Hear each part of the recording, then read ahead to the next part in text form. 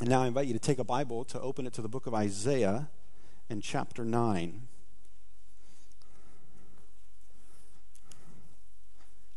It's right about in the middle of your Bible. If you're using one of the Bibles provided for you there in the pew, it's on page 573. And we're going to read the first 7 verses of Isaiah chapter 9.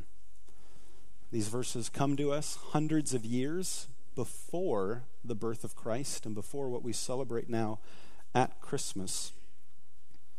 They give us a sense of expectation of what it was all about. Isaiah chapter 9, verses 1 through 7. But there will be no gloom for her who is in anguish. In the former time he brought into contempt the land of Zebulun and the land of Naphtali. But in latter time he has made glorious the way of the sea, the land beyond the Jordan, and Galilee of the nations. The people who walked in darkness have seen a great light. Those who dwelt in a land of deep darkness, on them has light shined. You have multiplied the nation. You have increased its joy. They rejoice before you as with joy at the harvest, as they are glad when they divide the spoil. For the yoke of his burden and the staff for his shoulder, the rod of his oppressor you have broken as on the day of Midian. For every boot of the trampling warrior in battle tumult, and every garment rolled in blood will be burned as fuel for the fire. For to us a child is born, to us a son is given, and the government shall be on his shoulder. And his name shall be called Wonderful Counselor, Mighty God, Everlasting Father, Prince of Peace. Of the increase of his government and of his peace there will be no end, on the throne of David and over his kingdom, to establish it and to uphold it with justice and with righteousness from this time forth and forevermore. The zeal of the Lord of hosts will do this. And that's where we'll conclude our reading this morning. And for us in particular this morning, we're focusing on verse 6, and just the very beginning of it, where it says, For to us a child is born, and to us a son is given. That first phrase, to us a child is born, we've sought as a congregation to understand what this originally would have meant in the time of Isaiah. What was going on in his day that kind of gave birth to these prophecies that he would speak. And it was in Isaiah's day that in chapter 6 he received a call into ministry to be a prophet for the people. And that happened to him right after a king had passed away.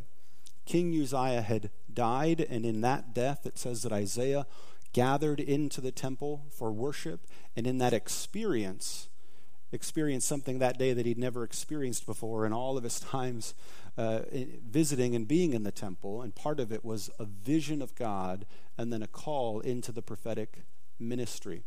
But we said for the people of Israel, hearing that a leader had passed away, even for us today, if we heard any former president had died, it would dominate the news coverage for a prolonged period of time as people would recount all of the accomplishments of a former leader.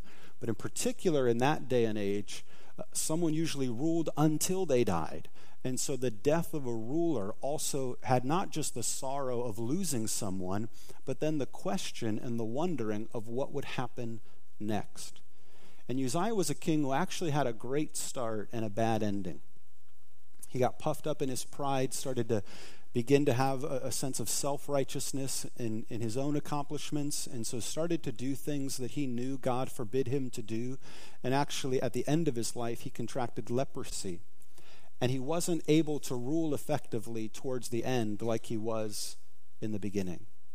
But still, the news of him passing would have been something that the whole nation at the time would have been in mourning for. And so one of his sons assumed the throne. But there happened to just be a cycle in the nation as it divided from one into two kingdoms. And then as kings ruled, it was a repeated story of as people got into power, then they misused that power and they abused it, and then they lost it, and someone else came in, and a repeated cycle in Israel's history unfortunately took place.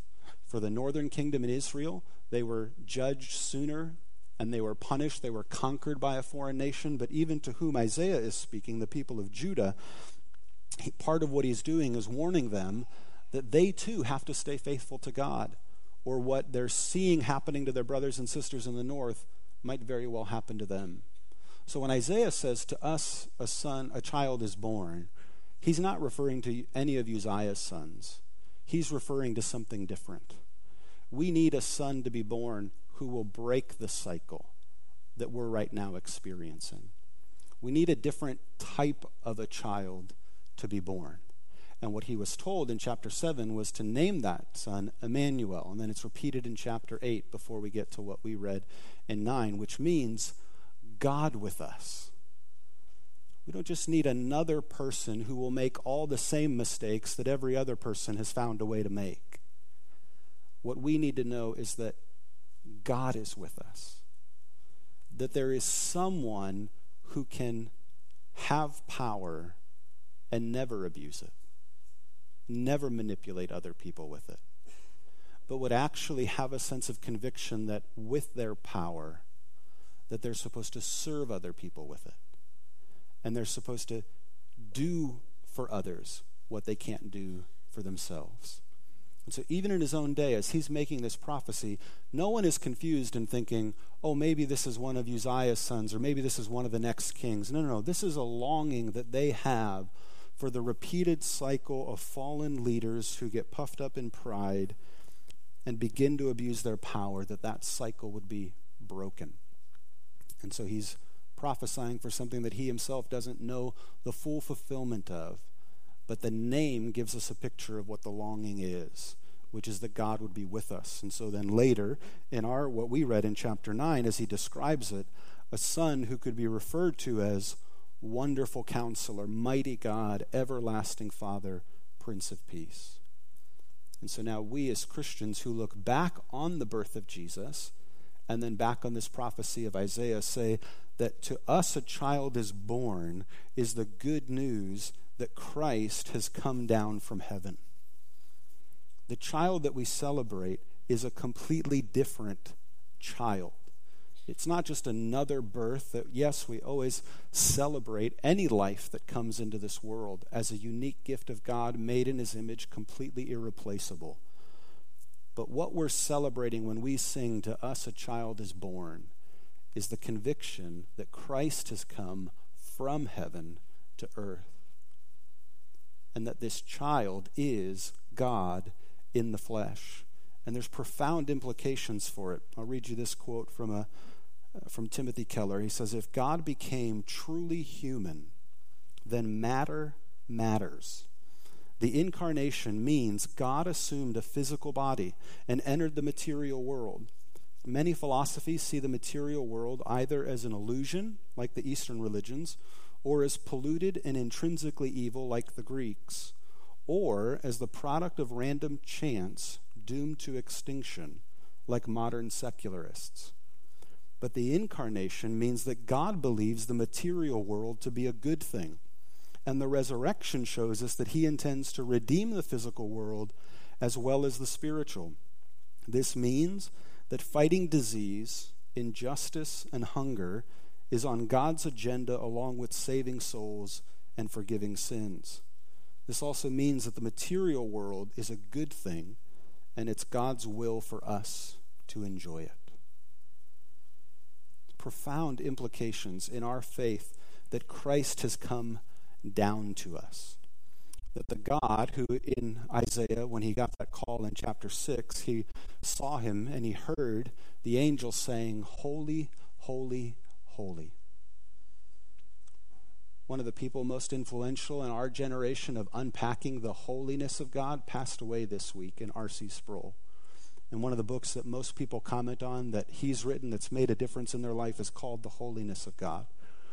And when he unpacks Isaiah chapter 6, part of what he describes is just when we read an ancient text and we're trying to figure out a point of emphasis, there's no emojis in the text, there's no underlining, what do they really want to emphasize?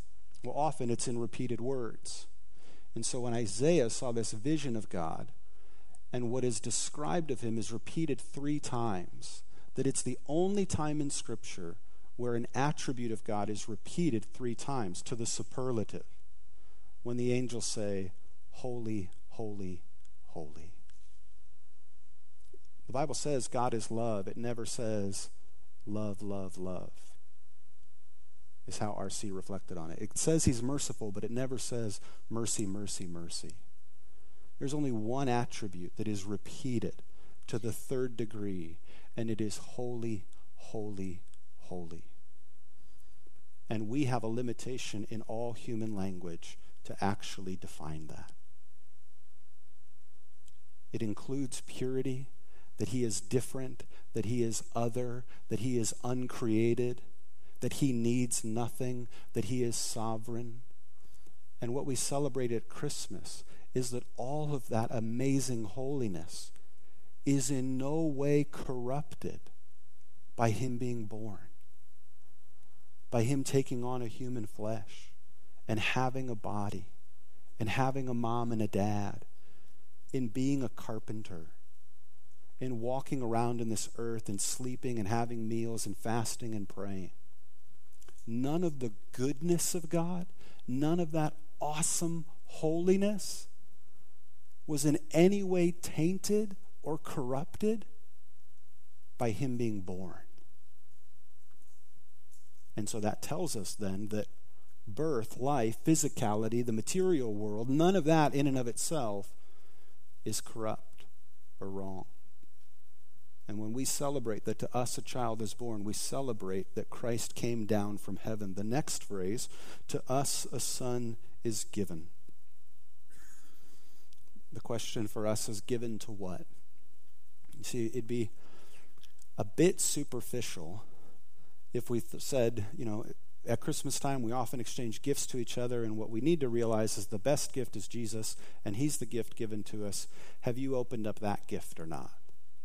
I mean, that's not bad. It still moves us off of complete selfishness to otherness, but that's not how the gospel story unpacks.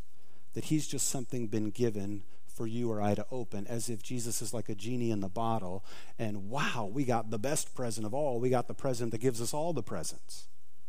Because what he was given to was something profound, and it required a sacrifice.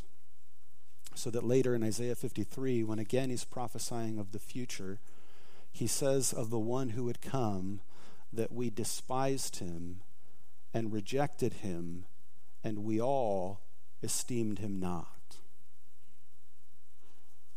So at the very same time that he announces that he's given to us, he announces that the one given to us is the one who will be rejected by us, despised, not looked upon. My boys are old enough that when they see like multiple presents, they already know which ones they're looking for. So this last birthday, it's usually a combination of things. There's a toy and clothes and something, but as soon as my 3-year-old saw that it was clothes, he just cracked it open. Yep, clothes. Boom. Move on. Doesn't care what's on it, doesn't care how it fits, just where's the one I want? Isaiah 53 says all of us have done that to the child that was born. That he was given, but we were like, what? That? I didn't want that, thanks. But I don't need that, I need something else. So when in the New Testament it says, for God so loved the world, he gave his only begotten Son, so that whoever would believe in him would not perish, but have everlasting life. It's the same truth. He's been given to us. But given how? Given for what? And what Isaiah goes on to describe is that he was given as a sacrifice for our sins.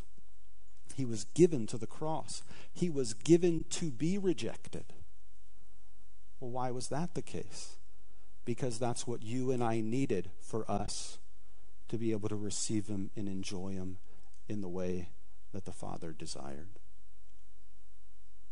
And when we understand that what he was given for was a sacrifice, it makes the meaning so much deeper, so much more profound. It's not a genie in a bottle who does whatever we want. It's a loving Heavenly Father who will do whatever is needed for your redemption and mine. And if it means being rejected, despised, not esteemed, thrown off to the side, put up on a cross, buried in a tomb, that's what he was given for. Well, then why do we celebrate that? Because he did all of that in love for us. And when we say to us a son is given, we understand that Christ rose up from the grave. See, it's not just that he came to earth, like in a sci-fi kind of a story. He visited us for a couple of weeks and then he went off to another planet.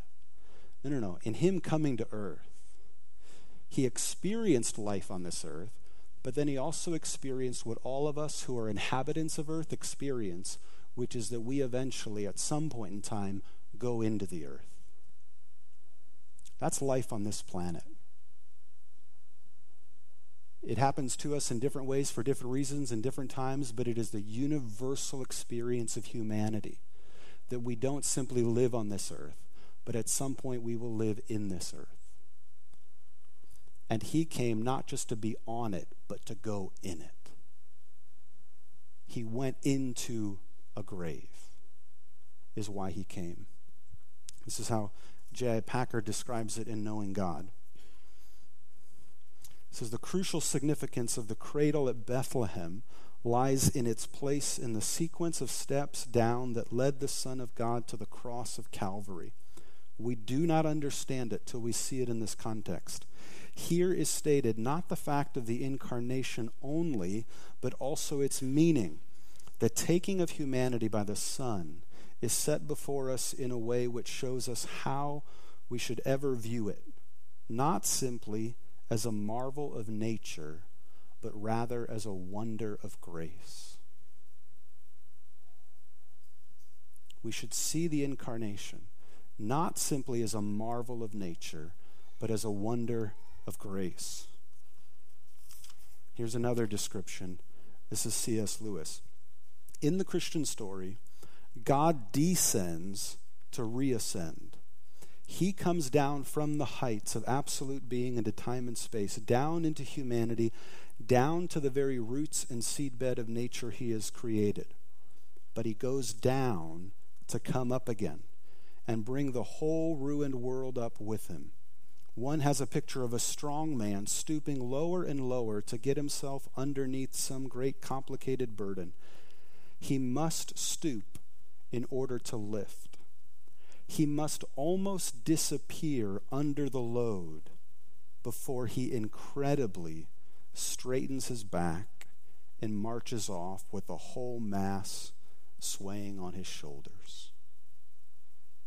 What an amazing picture. That the Christ who came to this earth and then into the earth, almost like he disappeared, so that when he came back, he had the whole world on his shoulders. And isn't that what the ascended Christ said when he bid his disciples farewell? Now, all authority in heaven and earth has been given to me. The one who was given for us has now been given all authority. That's what we celebrate at Christmas. Let's pray. Heavenly Father, we thank you that to us a child has been born. That where we have seen ourselves as men and women fall time and again, where all of our impurities are exposed, and sometimes exposed to the worst when we accumulate power, and we long for someone to come. We thank you that we can celebrate that you, in all of your goodness, in all of your holiness,